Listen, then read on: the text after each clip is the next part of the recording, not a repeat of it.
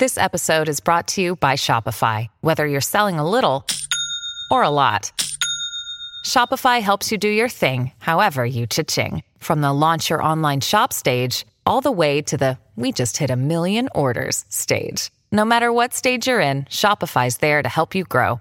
Sign up for a $1 per month trial period at shopify.com/special offer, all lowercase. That's shopify.com/special offer.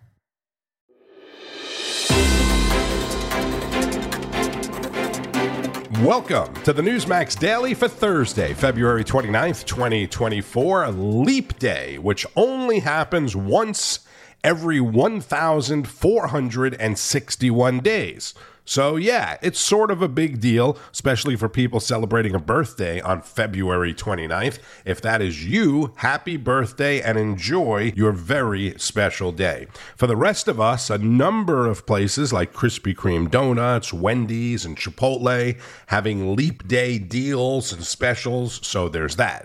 If you're new to the Newsmax Daily, yes, I do have a cold. Little by little, I'm getting back to 100%. There is also severe weather in the forecast for the West Coast, more snow in the Midwest, and the Texas Panhandle dealing with that brush fire that swept through yesterday, or I guess is still sweeping through. There's also several major news stories to get into. Donald Trump and President Joe Biden visiting the border will dominate much of the news today. Obviously, not visiting together. We'll get into that. The Supreme Court announced yesterday that it will hear Trump's presidential immunity argument. Huge story. The Hunter Biden deposition yesterday. Today, the House will vote on a bipartisan agreement that was reached yesterday to avert a partial government shutdown this weekend. It is expected to pass in the House today. Then the Senate will vote on it. And there are many Republican members of the Senate that do not want a short-term spending bill. So could be interesting when it gets to the Senate. If it does pass, it would create new funding deadlines again for March 8th and March 22nd. It's just continuously kicking the can down the road, as they say.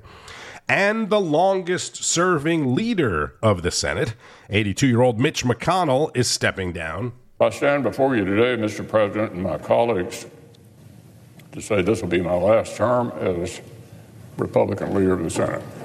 I'm not going anywhere anytime soon. However, I'll complete my job my colleagues have given me until we select a new leader in November and they take the helm next January. So I'll get to the Supreme Court announcement on Trump in a moment, but let's start with the Chris Salcedo show on Mitch McConnell. Joining me now to talk about moderate Mitch stepping down, the negative impacts of Democrats' open borders, and so much more. Conservative Texas Senator Ted Cruz, always great to see you, sir. I'd like to get your thoughts on some of the breaking news stories today.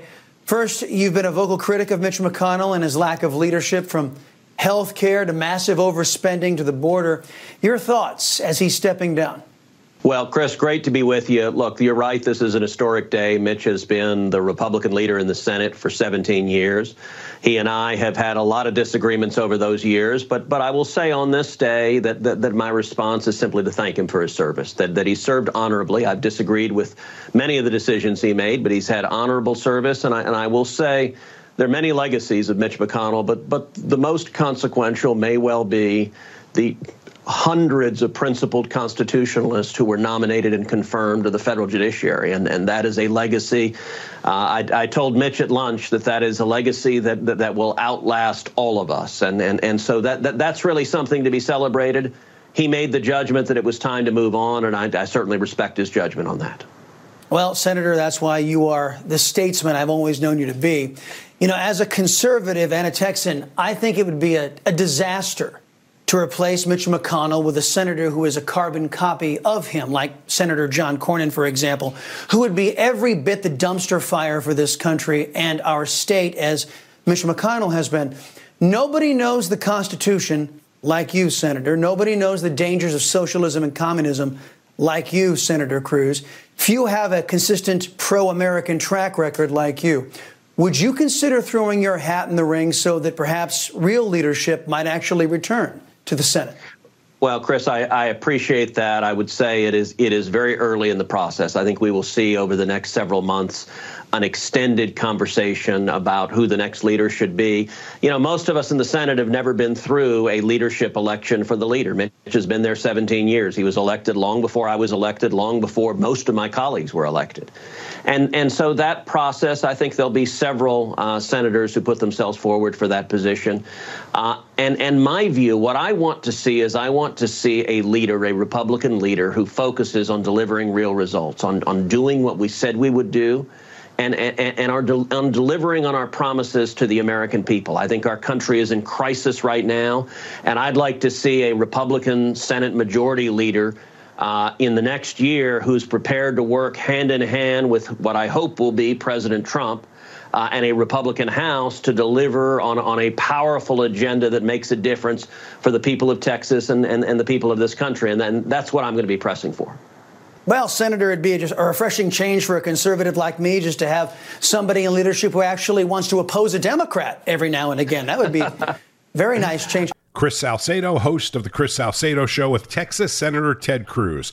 This comes after McConnell reportedly had a few phone conversations over the last week or so with former President Donald Trump. Here's more from our Mercedes Schlapp with Bianca De La Garza. Why do you think he decided today to announce this? And why do you think he is doing this now?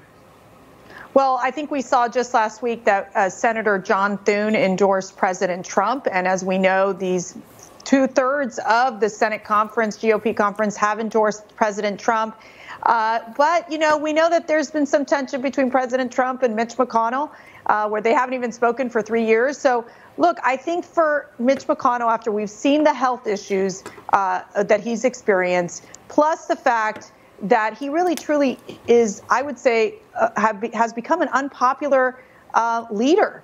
We had a CPAC straw poll where 89% of the activists pretty much said that Mitch McConnell is not doing a good job. I think all of those elements all combined, I think at this point there is a sense that it was Mitch McConnell's time to go.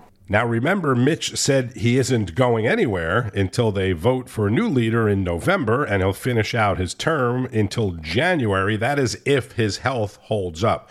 But it is going to be a really, really interesting process along the way to see how Republicans go through this and see who will end up as Senate leader. The U.S. Supreme Court said it will take up Donald Trump's appeal for presidential immunity, which will also further delay a trial for his role in the January 6th events at the U.S. Capitol. Attorney Jordan Sekulow, who once represented the former president, said the justice's decision to hear Donald Trump's claim of immunity from prosecution is a huge victory for the former president. Jordan Sekulow, Executive Director of American Center for Law and Justice. Jordan, thanks so much for joining us this morning. So the timing, as Rob just said, very interesting. This is essentially a win, though, at least yesterday for Trump, right? This is a bigger win than getting the stay, just to make clear to everyone out there. A stay, again, is usually pretty temporary. You're looking at a specific issue, which the court will then decide on whether just a case can move forward. Now they've decided to take the case as a whole, and they also wrote the question presented very specifically. Can you be held criminally for official acts as president? And so they're going to look to official acts and only those, and can you be held criminally for that? Now, you pointed out the key victory here is whatever happens in that case, ultimately at the U.S. Supreme Court, will probably not affect Donald Trump at all. It will be impossible. I mean, it would be a miscarriage of justice. It would be against Department of Justice policies to start this trial where you will likely not have an opinion. I'm betting until the last week of June, which is the court usually is done by them with issuing opinions, or at the latest, the first week of July. Right. So that means no trial could be concluded. It would just be the government and the Department of Justice, which has a policy against anything that could be seen as interfering in the election. So we're ready to go on this. ACLJ can't wait to file on this as well. Yeah, by the way, I know you know this, Jordan, but the Supreme Court could rule in Donald Trump's favor here. Yeah. And say that he has immunity, which means bye-bye, that case goes away. It seems like all of these cases, you look at Georgia, that case is falling by the wayside as well. Attorney Jordan Sekulow on Wake Up America with Rob Finnerty and Charla McBride. Let's go back in history for a moment. So what, in a sense, you're saying is that there are certain situations, and the Houston plan, or that part of it was one of them, where the president can decide that it's in the best interest of the nation or something, and do something illegal. Well, when the president does it, that means that it is not illegal. By definition. Exactly. Okay, and that was the moment, by the way, of that interview, Jordan. But how do you think the Supreme Court will rule on this? By the way, for everyone at home, Republicans, conservatives seemingly have a 6-3 advantage in the high court. Yeah, they're going to be very cautious. They're going to look to specifically what the Court of Appeals did. And I think the Court of Appeals, and we will look for this in the actual oral arguments here and some of the briefing that's coming. The Court of Appeals wrote this line that basically says, I can't direct quote, but and it might be because I've said it so many times, but that the president loses all immunity that he had as president at 12:01 the day he leaves as president of the United States. That has far-reaching issues, and not just for President Trump, for past presidents and future presidents to be convicted of what are called, criminal acts under someone's definition. They have to then prove that in court, but acts they took as president of the United States. And what we are talking about here again is official acts. I think a lot of these hypotheticals, can you have someone shoot? Could the president order someone to shoot his political opponent? That would not, in my mind, fall under an official act of the president. That's not what we're talking about here. That's not what the court is considering. They're considering official acts of the president of the United States, and whether or not they can be convicted of those or if their immunity exists post-presidency. And that Court of Appeals, way too far, that 12:01 you could have somehow arrested President George W. Bush because he was wrong on weapons of mass destruction, and even when he found out, continued the war in Iraq. Again, that's Attorney Jordan Sekulow, Executive Director of American Center for Law and Justice on Wake Up America. And again, the Supreme Court says that it will hear oral arguments during the week of April 22nd, in case you missed that. All right, let's move on to Wednesday's Hunter Biden deposition in the Republican-led House, starting with reaction from some Democrats. But what's really embarrassing, and I use the word secondhand embarrassment because that's what we witnessed in there, is they're so desperate to humiliate the president. So it is not simply there's no connection to the president, which we've known all along and which was made clear again, but there is a very understandable, coherent business explanation for every single thing that they ask for. And now that all of this China stuff or Romania or Kazakhstan is clearly baseless and bogus. The biggest political hack on Capitol Hill, Dan Goldman. No evidence says the partisan hacks on the left. Here now to break it all down, Ohio Congressman Jim Jordan, who was in that deposition. Congressman, good to have you. Now, I know you're held by some sort of like a little bit of a guardrails of what you can and can't say, but just give us the sense. I mean, let me speculate. My dad had nothing to do with it, and I was too stoned to know what the hell I was doing anyway. About close, or? Well, look, I'm not allowed to get into the particulars. The rules of the House are until we actually release the transcript when we're doing a deposition, and that's what this was because Hunter Biden was under subpoena. We can't get into the details. I can say this, though. We have numerous other witnesses who've said things that directly contradict the testimony we received from Hunter Biden today, and we have evidence that contradicts what he said today. But we have to wait until the transcript is made public before we can get into the specifics. What I do know is that there are 4 fundamental facts. I've talked about them numerous times that will not change. Hunter Biden gets put on the board of Burisma, gets paid a lot of money, $1 million a year. Fact 2, he's not qualified to be on the board. He basically said this himself in an ABC interview. Fact number 3, he's asked about if he can relieve the pressure, relieve the pressure that this company is under, their CEO is under. And then fact number 4, according to Devin Archer, who testified this past summer, he calls D.C. and a few days later, Joe Biden goes to Ukraine and pushes by leveraging and conditioning the release of American tax dollar on the firing of the prosecutor who's applying the pressure. So those facts have never changed, and they never will. Did he, Hunter, ever describe what value he provided to Burisma and the Chinese government and Kazakhstan for these literal millions of dollars that came into his coffers? Again, I can't get into details, but about what may have come up in this particular deposition. But I do know that, look, who are you going to believe here in this whole thing? Are you going to believe Tony Bobulinski's a successful business guy whose story came out 4 years ago and has not changed? His testimony's been consistent. Or are you going to believe the Jim Biden, who testified last week, who's multiple times has been involved in multiple companies that multiple business ventures that have failed, multiple people that he owes hundreds of thousands of dollars to? I mean, who are you going to believe? The White House, whose story keeps changing? Joe Biden said, I never spoke to my son about business. Then that changed to, I never been in business with my son. Then that changed to, I was never financially involved in business with my son. So that's changed multiple. David Weiss's story has changed multiple times, but not the witnesses that we've brought in and been able to interview, and certainly not the two whistleblowers who came forward last summer.